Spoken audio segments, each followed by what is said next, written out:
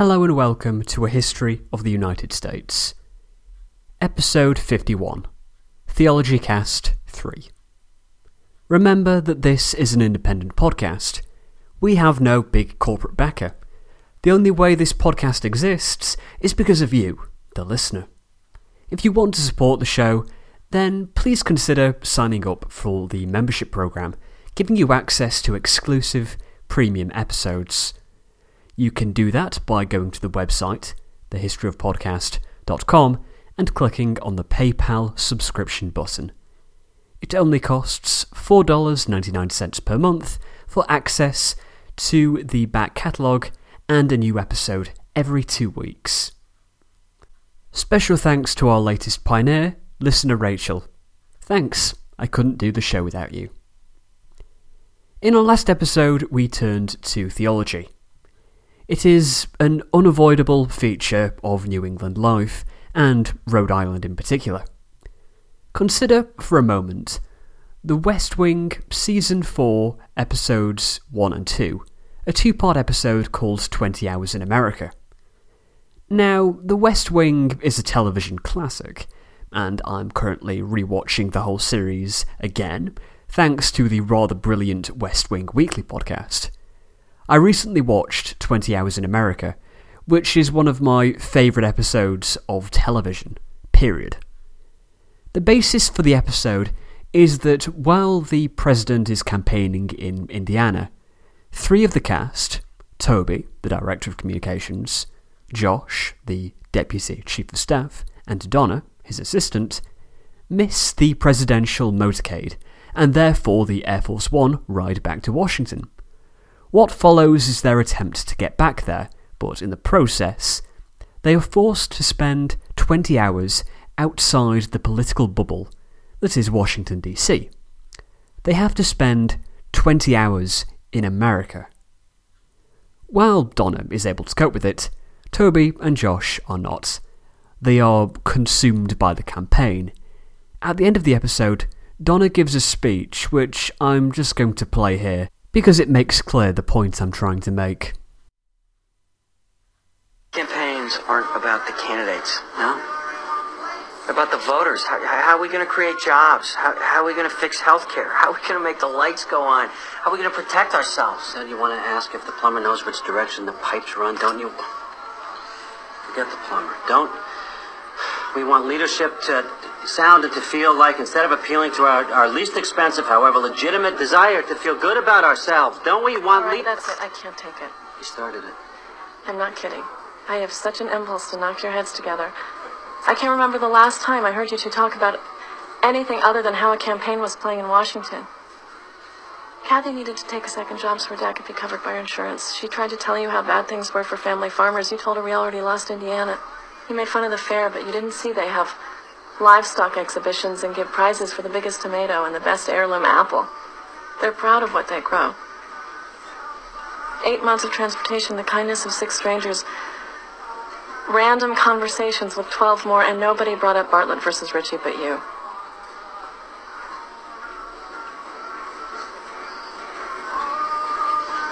I'm writing letters on your behalf to the parents of the kids who were killed today. Can I have the table, please?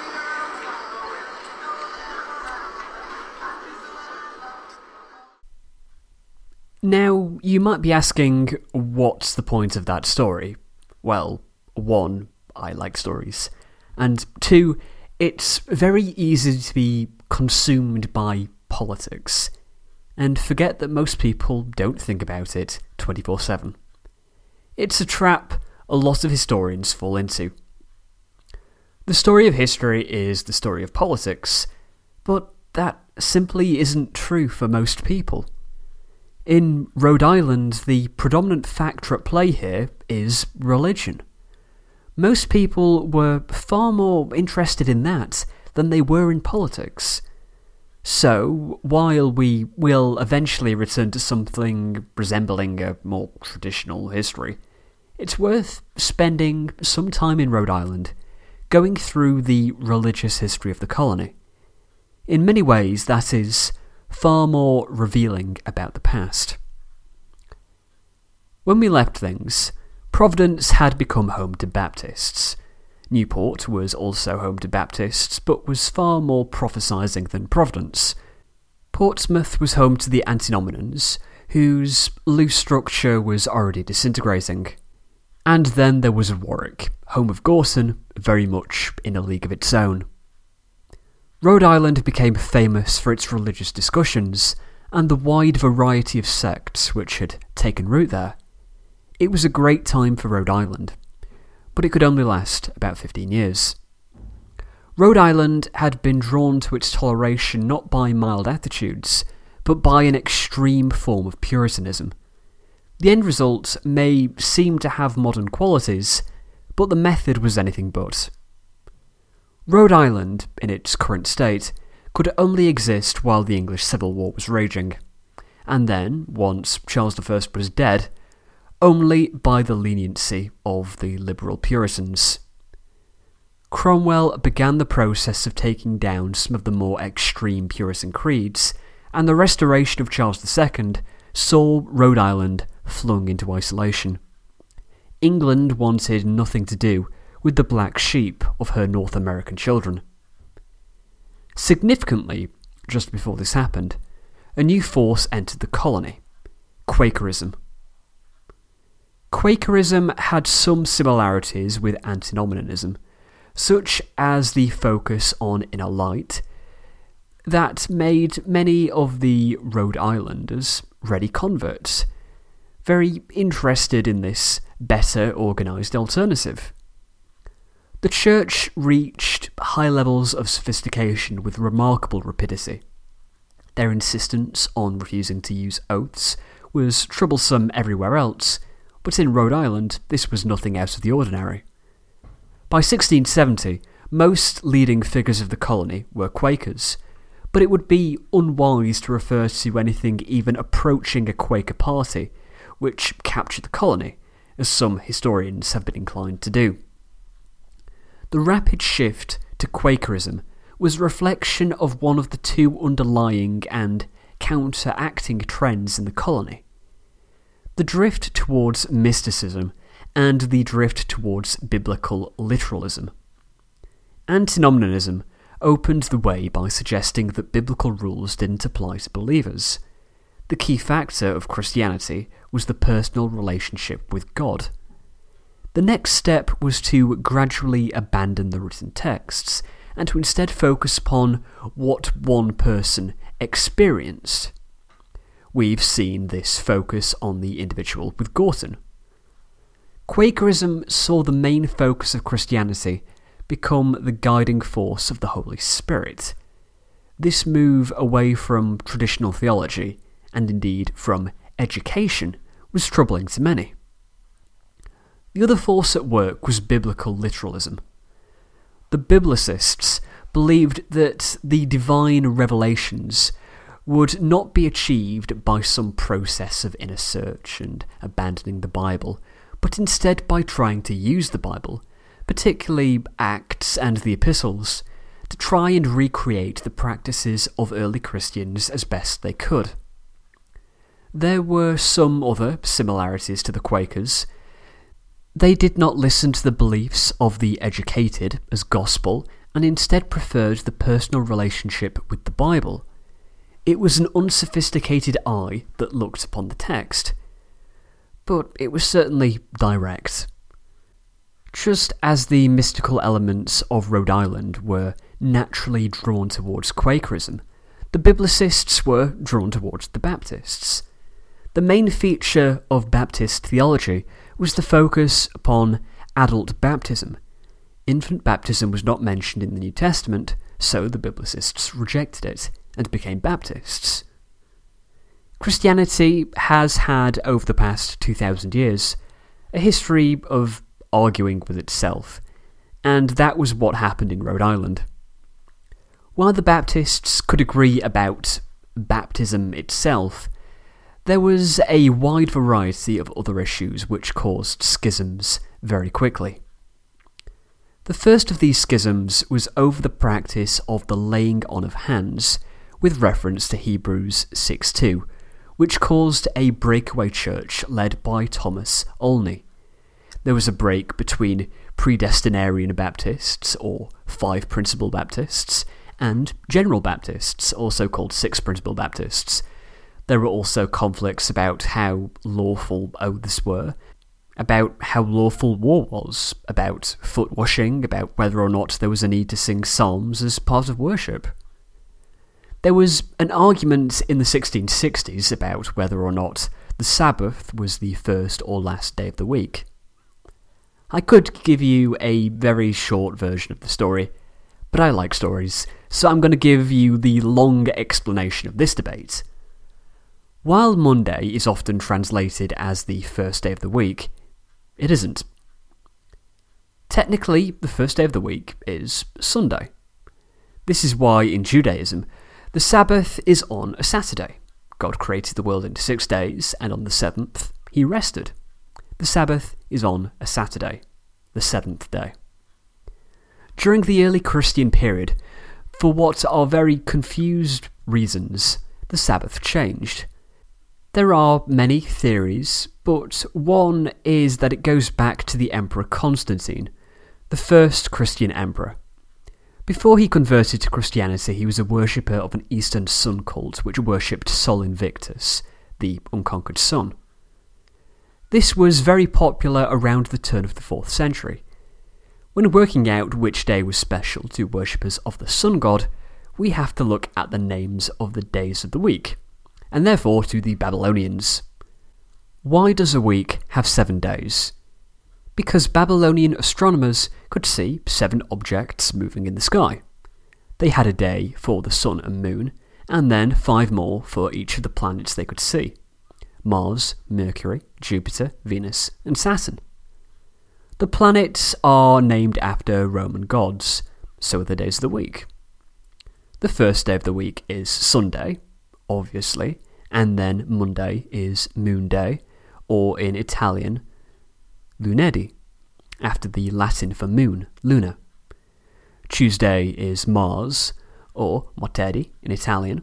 Wednesday is Mercury, Mercoledì in Italian. Thursday is Jupiter, or Jove, Giovedì in Italian. Friday is Venus, Venerdì in Italian. And Saturday is obviously Saturn.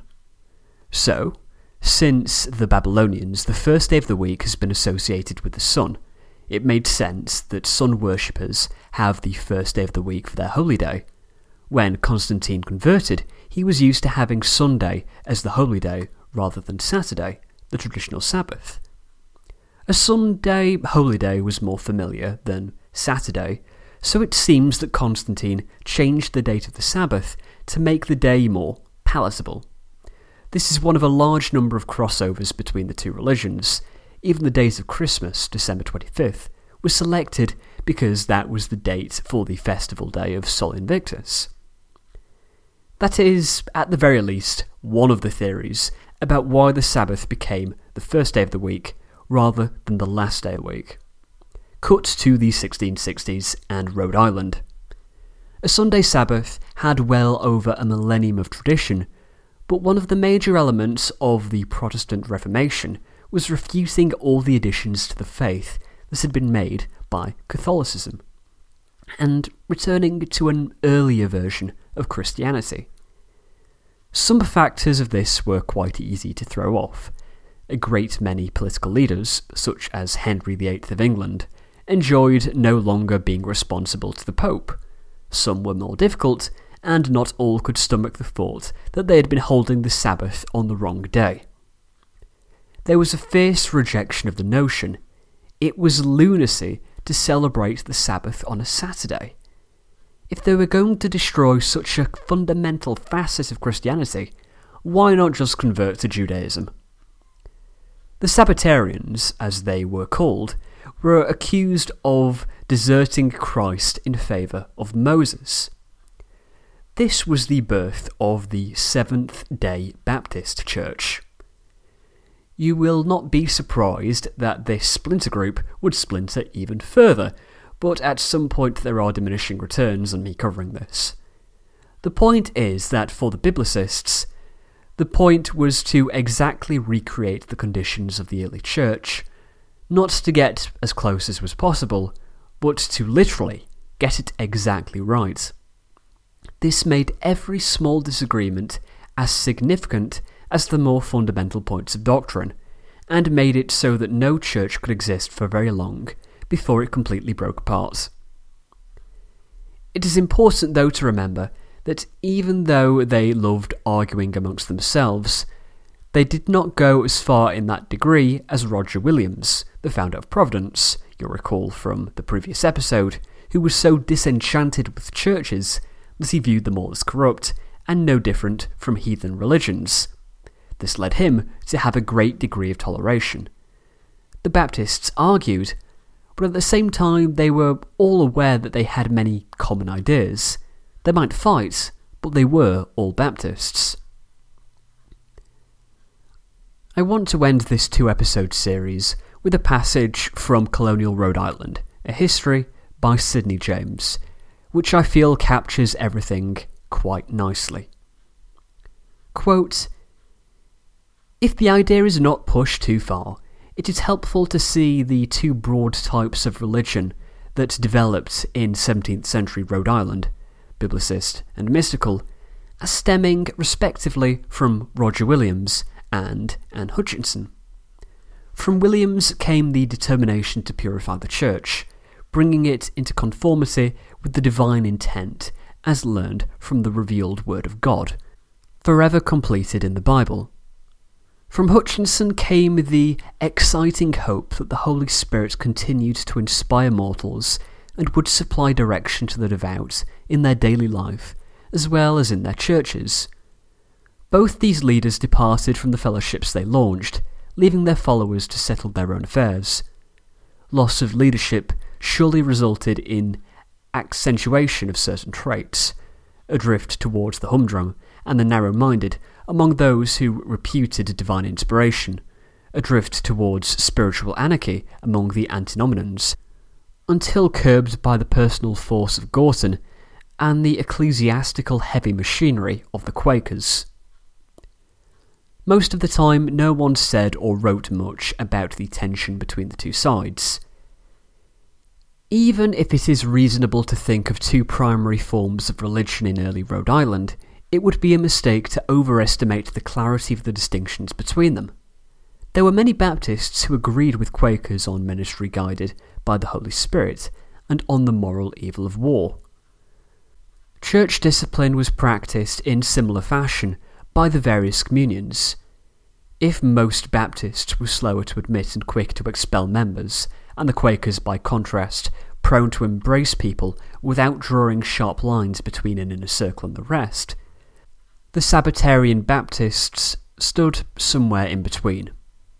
The mystical element read the Bible in much the same way as the biblicist, and expected to draw from it the pattern of the church as well as an index to the validity of latter-day inspiration.